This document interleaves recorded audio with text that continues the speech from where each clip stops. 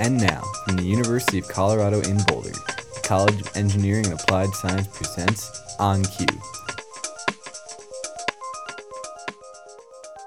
Welcome to this edition of On Cue. I'm Josh Roten.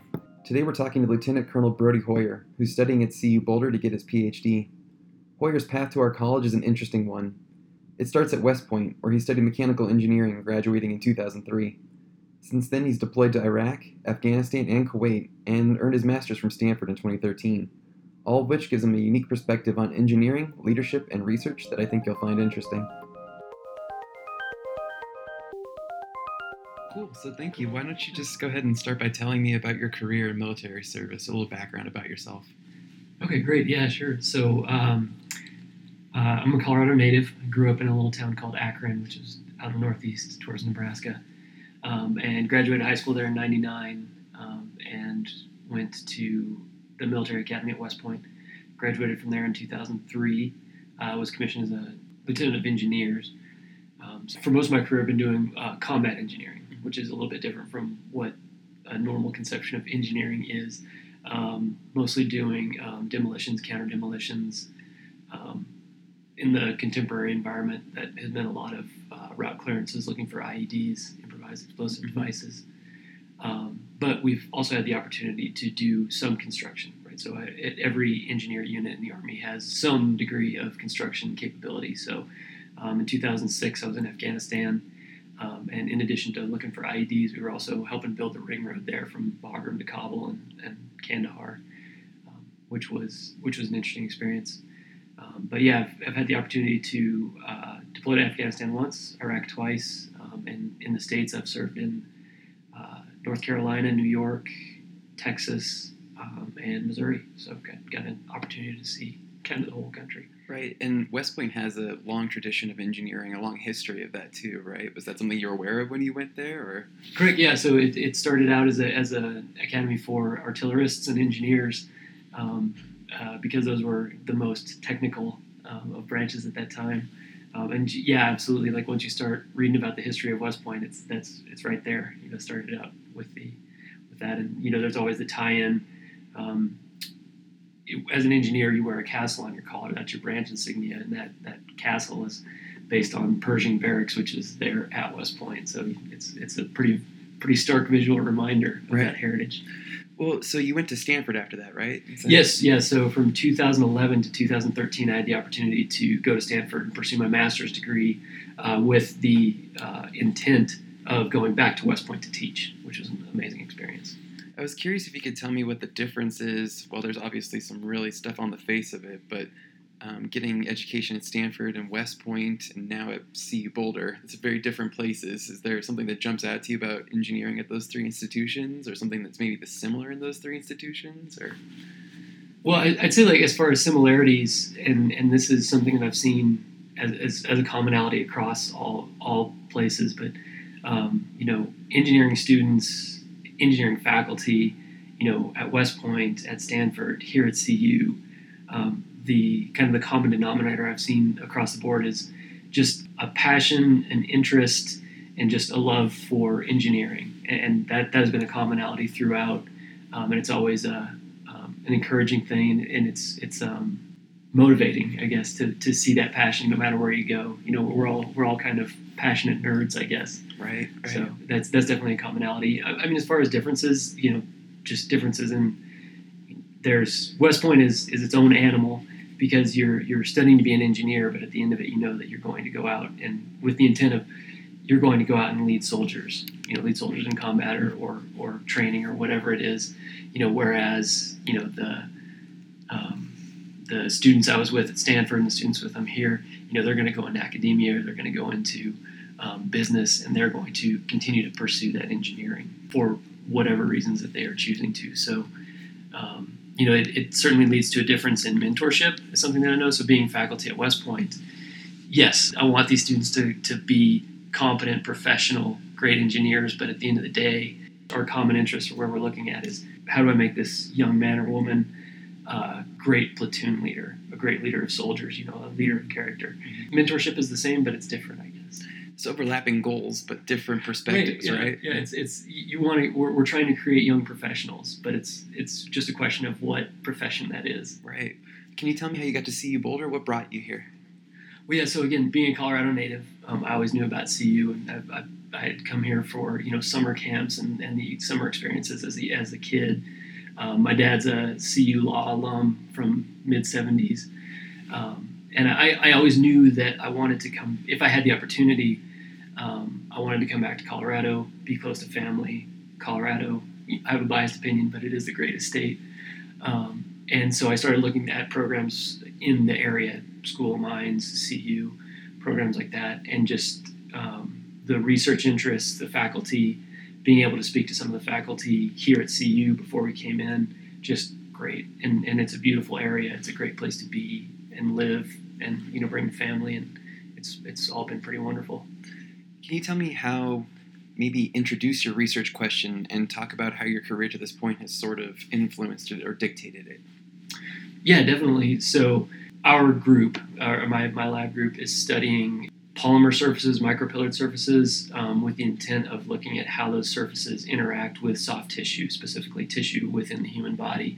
We want to see what the adhesive and tractive properties are for those surfaces and see if we can't potentially tune those for different applications, whether that be endoscopy or stents or in any number of subjects. It's entirely tangent to anything I've done in the military or anything I've done career-wise. It was really a question of I had the opportunity to speak with Dr. Rinchler, who's my advisor, prior to coming in. At that time, he was the engineering grad chair, the MEC engineering grad chair. We had an opportunity to talk. And the conversation went very well, and it was very apparent right away that I would enjoy working for him, and he had the feeling that I would be a good fit in the lab, and so it was really a question of finding a niche in that research area where I could start working. But it was almost more of a personality thing. It was just I think there was a sense that we could work well together. And you said that you didn't have an experience in this area beforehand? You just kind of... Yeah, this is all new, yeah. So definitely had that opportunity to study solid mechanics as an undergraduate, got the basis in it, but I've never gone as in deep on that particular topic area as I have before starting this research. So it's been very eye-opening, and it's been a really new experience. I know you're only just starting this program and starting to work through some of this stuff, but can you maybe, for a layperson, what are some applications or where could we see this work going?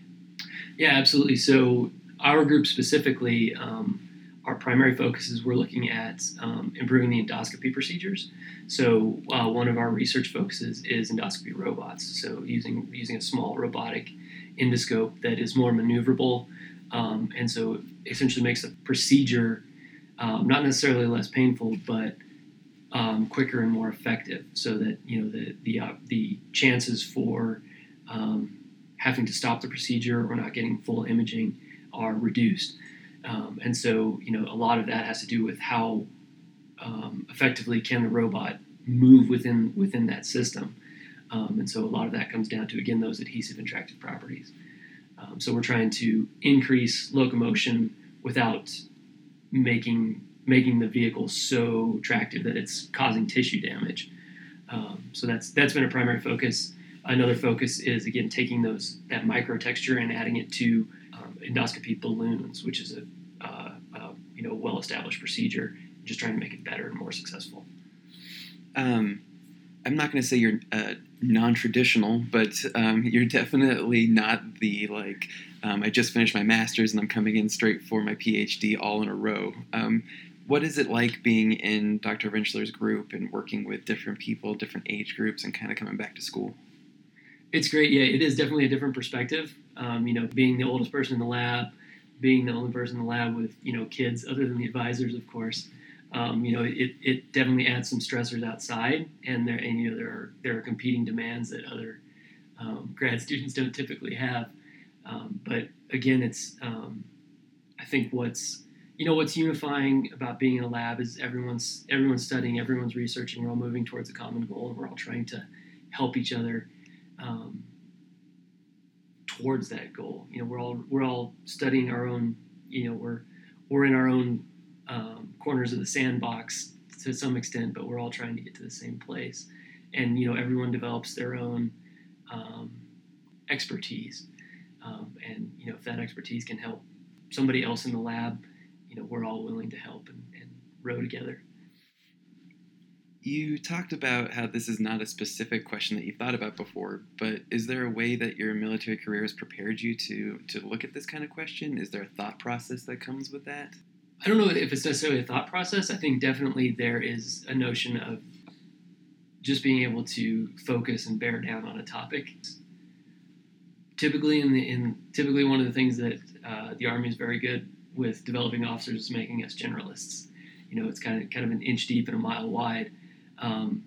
So you have enough general knowledge going in, but then have the ability to figure out where you need to focus and bear down on that. So not necessarily a specific thought process, but just kind of a way of thinking, I guess.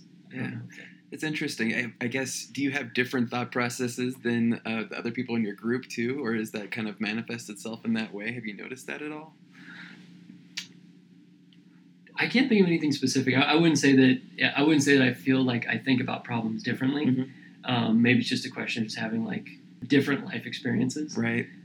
One of the things when I talk to other faculty is about like engineering as a common language, and it's like people from other countries, people from other backgrounds can all do the same sort of things and have math and science as a common language. I guess that's what I'm getting at. Oh yeah, absolutely. Yeah, the physics is the same no matter what language you speak. So yeah, definitely. Can you talk about military activity on the campus and the ROTC and what life is like as a military active duty or going to be in active duty?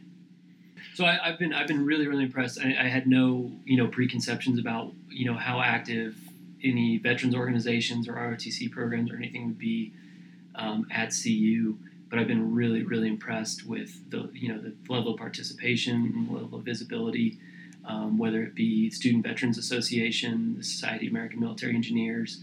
The ROTC program here is phenomenally professional and very active.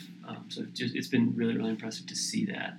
I can't speak for what it's like to be an ROTC student at a normal institution outside of an academy, but I assume that there are those same pressures. Knowing it's a very daunting thing to know that in the next 2 to 3 years or one if you're a senior, that you're going to be standing in front of soldiers, and there's going to be an expectation from those soldiers that you're going to stand up and lead, being at some point probably the least experienced person in that platoon, and it's a really interesting dynamic, being that junior platoon leader who may be working with a non-commissioned officer, platoon sergeant who may have 10 or 15 years of service, and it's an interesting dynamic in that yes, you are the platoon leader and all the responsibility falls on you, but that platoon sergeant, just by dint of their experience, is going to be taking you under their wing and teaching you the ropes. But again, it's a very daunting proposition to know that within the next year or two, you'll be standing in front of soldiers and be responsible for 40 to 50 lives. When I talk to people involved with the military here on campus or visiting campus, they talk about the importance of engineering in the future of the military for the U.S.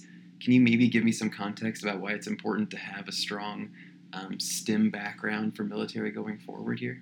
Oh yeah, absolutely. So if you look at the way we fight, from systems that are complicated, whether it's an Abrams tank or a helicopter, submarine, Joint Strike Fighter, anything like that, those are complicated, and it's almost intuitive that it would be helpful to have a STEM background in that. But even the grunts on the ground, even your average infantry soldier is carrying GPS systems, highly advanced radios, highly advanced optics on their weapons. So not that you have to understand how all those things work, but if you have a STEM background and understand the fundamentals of how those things work or what could possibly go wrong with them, it is a critical competency for junior leaders, because there is no system, there is no branch of the military right now that is not just awash in technology. What's it going to be like teaching at West Point for you, do you think? Is it going to be exciting to go back there? I'm very much looking forward to it. So I was able to teach there from 2013 to 2016, and it is just a really rewarding experience. So I think it's the best of both worlds for me, because I get to teach engineering, which is something I'm really, really passionate about, and I really enjoy teaching engineering. And then on the flip side of that, being able to have in my classroom junior cadets, future platoon leaders. So it's the mix of teaching and mentoring, engineering, and the Army leading soldiers, which are two things that I'm really passionate about, and I like to speak with cadets who are also passionate about it. So you're in Mark Rinchler's lab. It's an interesting and exciting place. What's it been like studying under him? So Mark is great. One of the constraints on this program is I have to be done in 3 years, and that was obviously one of the key points in the conversation when Mark and I were first talking about joining his lab, and that's been great. His understanding of that constraint and his ability to help me to scope a project that is interesting and move science forward even a little bit, but is also achievable, has been really, really critical to setting my mind at ease, but also help shepherd me through the progress. And Mark is he's a very dynamic person and has a lot of great ideas, and it's just his, again, getting back to that enthusiasm and that passion. It's very clear he has a huge passion for innovation and a huge passion for engineering, and that's really infectious whenever you talk to him. He's just kind of exudes confidence and passion, and it's helpful for me as a student in his lab. I know it's not completely up to you, but what does the future hold for you after you're leaving CU Boulder? Yeah, definitely. So after CU Boulder, I'll return to West Point as a senior faculty, and that's a guaranteed 3-year tour. But every department has a certain number of permanent faculty, and that is certainly the hope. So I'll definitely compete for one of those positions, and if I attain one of those, then it'll just be a question of deciding, whether it be personal, family, or needs of the Army, at some point, look to retirement. All right, thanks for talking to me very much. I appreciate the time. Hey, Josh, it's been a pleasure. Thank you so much. This has been On Cue. For more information, visit colorado.edu/engineering.